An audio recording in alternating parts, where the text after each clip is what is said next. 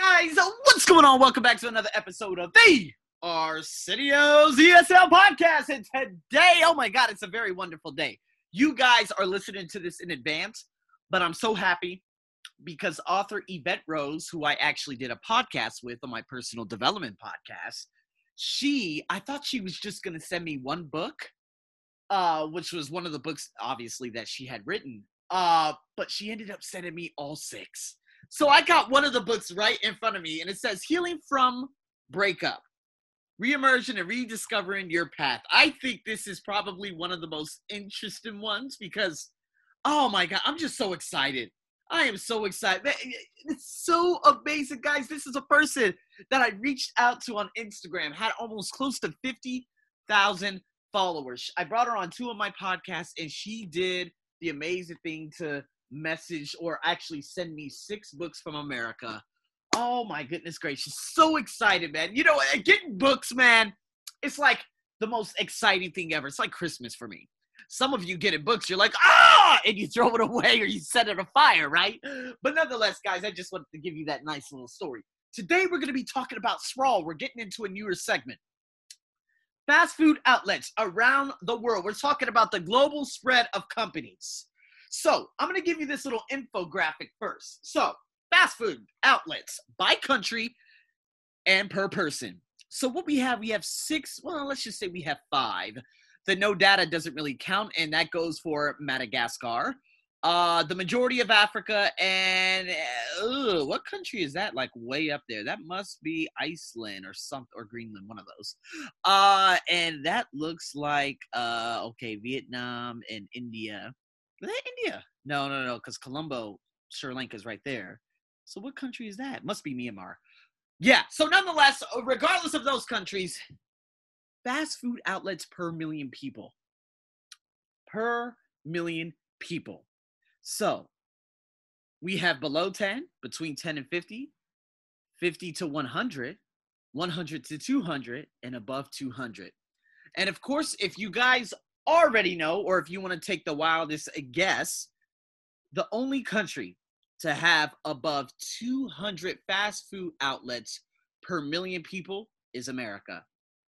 And what just so happens, not just America, United States and Canada. I want to emphasize that because America could also mean South America. It can mean Central America too. So the United States and Canada. And America and the United States just so happens to have the most obese people on the planet, 200 million of them. What's really, really funny is that the news, they sensationalize from time to time, and they like to point out the likes of Tuvalu, Tokelau, Palau, and say, oh, well, no, these are the fattest people on earth. The majority of the population. No, listen, 200 million in America are fat or obese. If I go back home, as fit as I am, even going onto a scale, and it's saying that I'm obese, although I have no fat on me. If I go back home, my family, they're going to say, ew, you're skinny, ew, oh my God, are you okay? Are you going to die?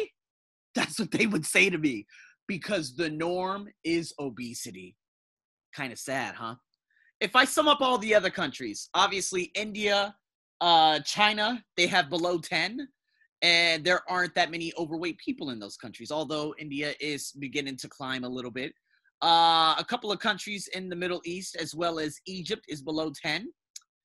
I'm trying to look at this country in South America, because I know Chile. I know that's not Chile. That must be Ecuador. Nonetheless, I know Ecuador, Peru, or Venezuela, or Colombia. It's one of those. Or about 3 or 4 of those, they also have below 10. All right. Now, Mexico, Argentina, Brazil, they have 10 to 50.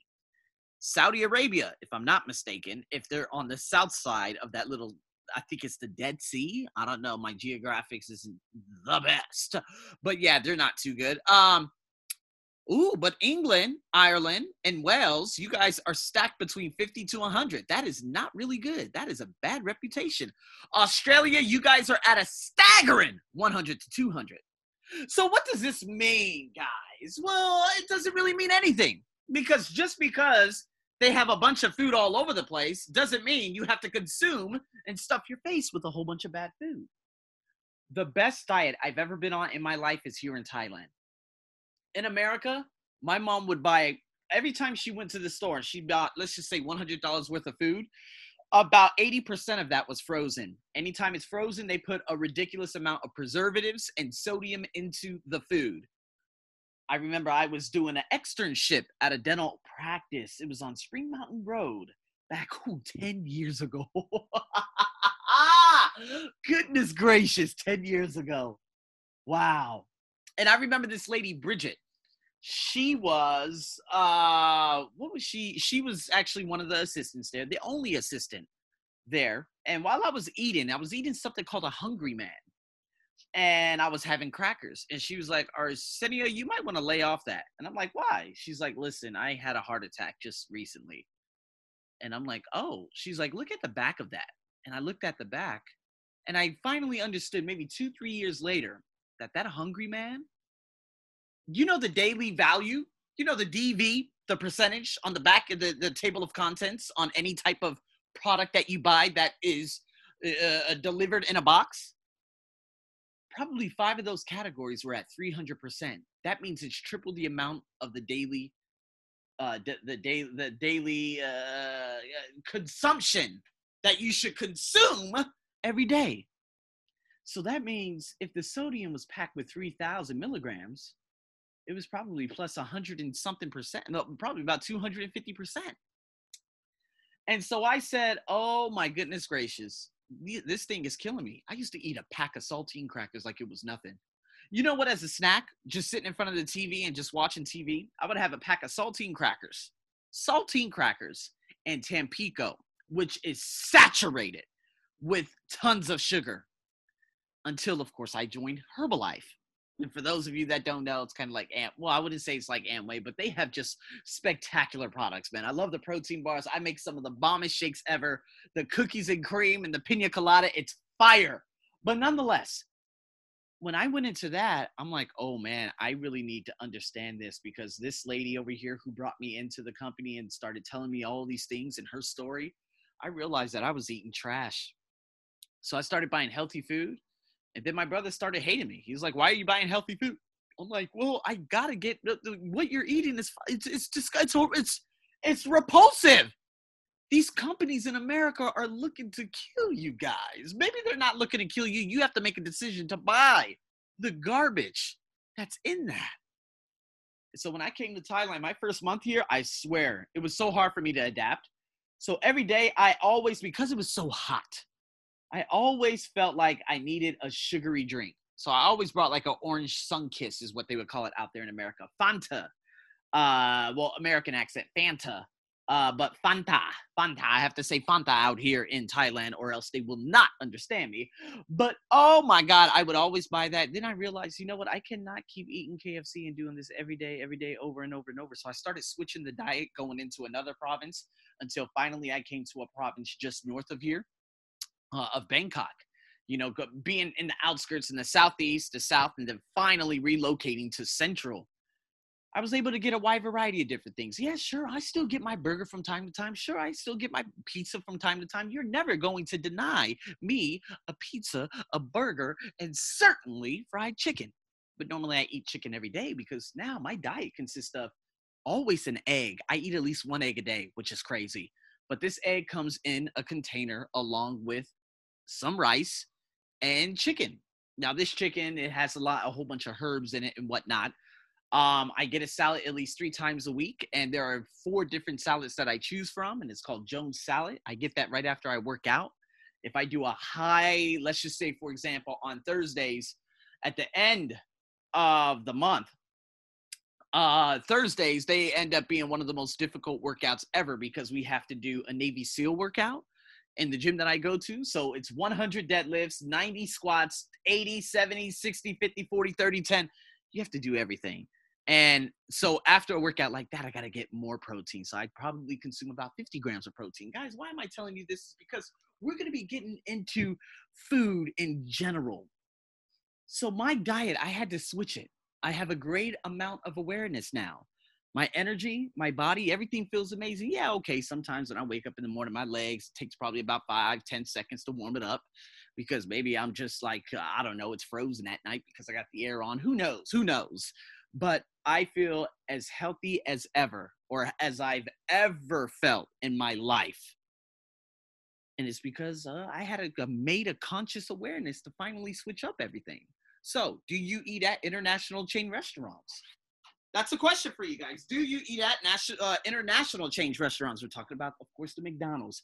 See, the McDonald's is called comfort food. So if I'm in the likes of Saudi Arabia, Bahrain, or Oman or something like that, and I'm like, dude, I'm hungry right now. I don't want to try out new food right now. I want to try out food that I'm familiar with. That's the familiarity rule, right? That's the TOEFL IBT. If I haven't taught that one yet, you will be hearing it soon. Yeah, that one right there, it is fire. So yes, I'm always going to go, oh, I need to get some beef. Okay, hamburger, I know that's going to work for me. When I was in Vietnam the first time, I was like, man, what is all of this? I said, man, I need a McDonald's. They didn't have Grab Taxi or anything at the time. Now they have Grab Food, and now it's very easy for me to order food, although I'm not in Vietnam, obviously, often. Here in Thailand, I do not know, not often. I don't touch Burger King much anymore because I think the prices are too much, okay? I get pizza maybe once a month. It's once every 4 to 6 weeks. It's perfectly fine. Okay. And me, I'm a guy that works out. Well, I always do at least 20 minutes of cardio every day, unless I have to skip it. And on the day I don't, and on the day I skip it, it's terrible. So me, I'm not a person that eats at international chain restaurants unless I'm traveling, unless I need something. See, when you're hungry, you do not want to revert to trying something new for the first time. When I got to Singapore airport, when I was flying back to Thailand just last year in April, I said, man, I'm hungry as hell. And guess what? Right there, right before you check in and cross immigration, they have Nando's. If you're unaware of Nando's, that's one of the greatest restaurants in Australia. It has expanded, obviously, to Malaysia and Singapore. Thailand has something called piri piri chicken, which is just a tad. No, it's not. They tried replicating it. Let's just put it that way, and they kind of failed. But nonetheless, it's pretty close because they call it, the Portuguese. But it's also very, very delicious. Nando's, yes, I'm going to get myself some grilled veggies, some Spanish rice, and some chicken. It's actually extremely healthy. So what makes a company successful globally? Like when Starbucks left Washington, we're talking Seattle, Washington, and just ended up taking off and building this empire around the world. Ty Bev, I think, is the number one CEO, the richest billionaire in Thailand, of course, apart from the government and the higher ups of this country, which have trillions in assets. But Ty Bev, the owner, he bought out Starbucks. And now Starbucks is going to be as common as 7-Elevens. But let me put this into perspective. I am absolutely for the green tea latte in Starbucks. I think it's the most magnificent drink on the planet. Delicious beyond belief. Okay, I love green tea. It's phenomenal. However, there's another cafe by the name of Amazon that's ran by another billionaire just a couple slots below him in the list of the top 10 richest billionaires in Thailand. And that specific individual, he owns something called Amazon Cafe. Now, the customer service is far less, it's not as great, depending on what cafe you go to, but it's cheaper. Typical Thais, okay? I wouldn't say typical, but I'd say any class can buy it. When it comes to Starbucks, only middle to upper class can buy it. Because most Thai people, they only get between, 300 for the lower, but I'd have to say 500 to about 750 baht a day. So if they spend 180 baht on a drink, that's 25% of their salary that's gone. Unless they're making probably 2,000 to 3,000 baht a day, that's not going to be very good. So, guys, what makes it successful? Obviously, the brand, the logo. I'm not all for Nike. If we look at Nike, Nike, they've been around forever. But I think their product is way, way below anything. Under Armour is my fire because Under Armour, they treat the employees with respect and they give them wages. They don't work in slave houses such as what Nike puts Chinese people through out there in mainland China.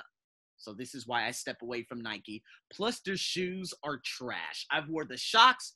I wore the free ones, the free twos, free threes. And then finally, I said, man, in 2012, My knees were hurting. My calves were hurting. My shins were hurting. I said, listen, I can't do this anymore. I need to get new shoes. And I said, well, Under Armour's apparel is by far way better than Nike. So how about I try some Under Armour shoes? And so I did. And then it was the game changer. Sure was. Ended up changing me forever. And so, yeah, I'm going to go with Under Armour because they took care of me.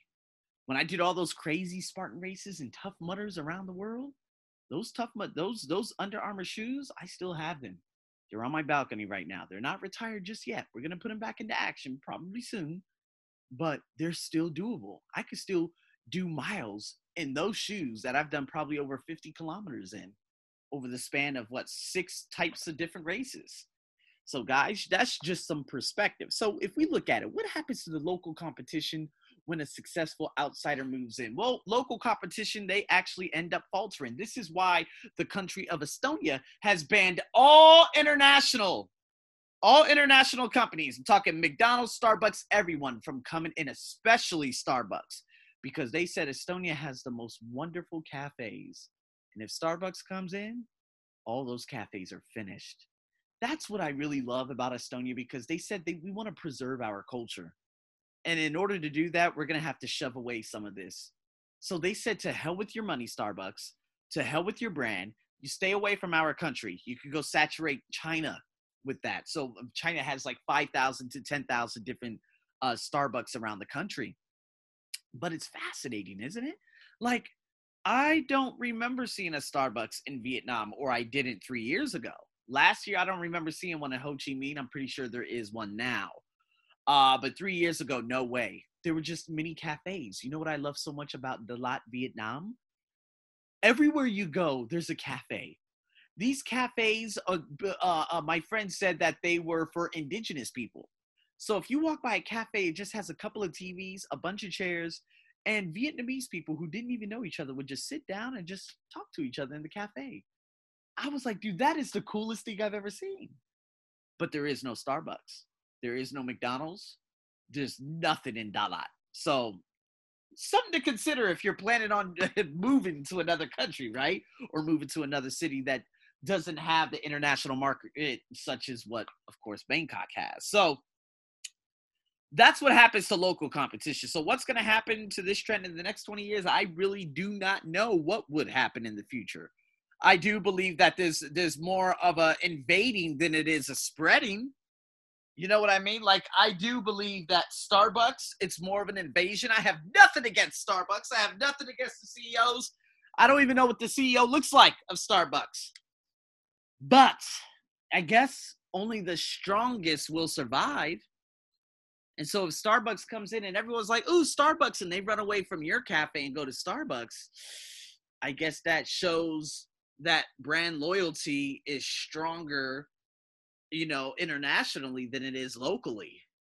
So with McDonald's, it's always good to just make that conscious decision. See, if I'm really, really hungry, would I hurry up and go grab a burger at McDonald's and stuff? I get McDonald's if I have to once a month. I'm not going to get it anymore because there's a lot of local food right around here that I could just pick up. But when it comes to other people and tourists, that's always a safe haven. That's always comfort food, because that always reminds you, oh, yeah, McDonald's, they can't go wrong with this. It should be delicious. But here in Thailand, they basically make every food in the world even better. So the best hamburger I've ever had is called 25 Degrees at Pullman Hotel. Pullman is very popular out here in Asia. I don't think Pullman's in America, if I'm wrong. I can't remember any American brands. The majority of the hotels in Las Vegas are all old anyway. Caesar's Palace, that was built 30 years ago. MGM was 50 years ago. They're just all old. And a lot of people say, well, they renovated, but they're still old, okay? Thailand has the most beautiful, magnificent, gorgeous, and it just seems like it's new every year. Unless you go to the Dusit Thani, or if you go to the Bayok Sky, those have been around for 30 to 40 years. But nonetheless, people, I'm just trying to put it into perspective. If you look at brands, this is why I got so giddy when I realized Holiday Inn went into Ho Chi Minh City. I was like, oh my God, because when I went there 3 years ago, people, 2016, I had to stay at this hotel that gave me zero security. Like, I had so many friends in Vietnam. One, she was a business owner. This other one was like a hairstylist. This other one had visited me from this place and that place. I had like 4 different friends. And because the folks out there in Ho Chi Minh City who just stand out there in front of the hotel, they're so nosy, unbelievably nosy, and they look at me bad and they look at her bad. Now, that was 3 years ago. Of course, I wouldn't give a damn anymore. I just ignore people like that.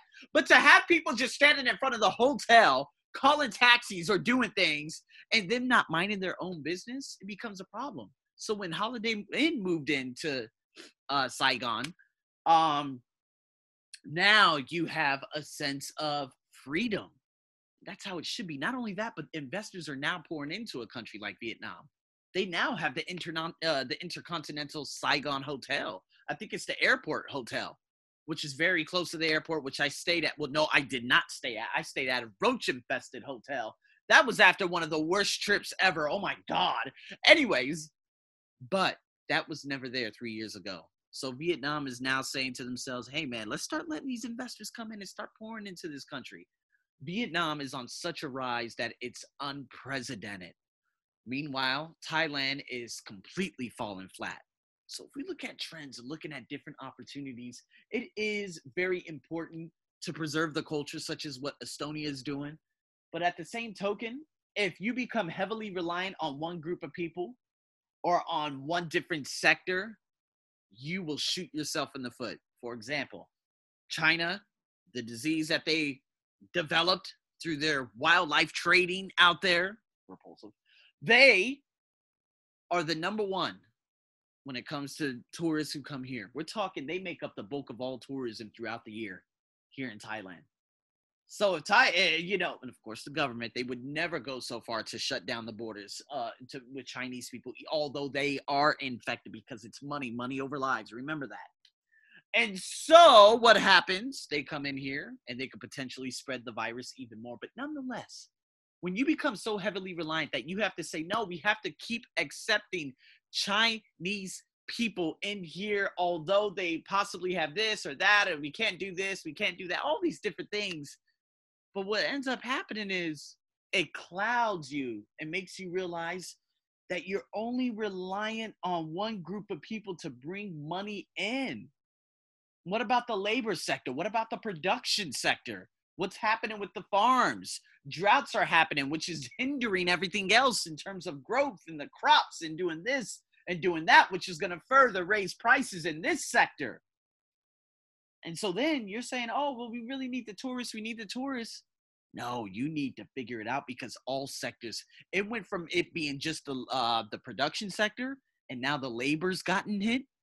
And now you got the financial sector, which the bank has taken a massive toll now too. So while Vietnam is on the rise, this could spur the end for Thailand. So guys, we got to talk about trends. We got to talk about a lot of things. We're going to talk about food. We're going to talk about everything. So many amazing things we're going to be speaking about in these next, I'd have to say about 20 to 25 episodes. So guys, thank you for tuning in to a very, very long one, man. I'm your host as always. Stay tuned for more. Over and out.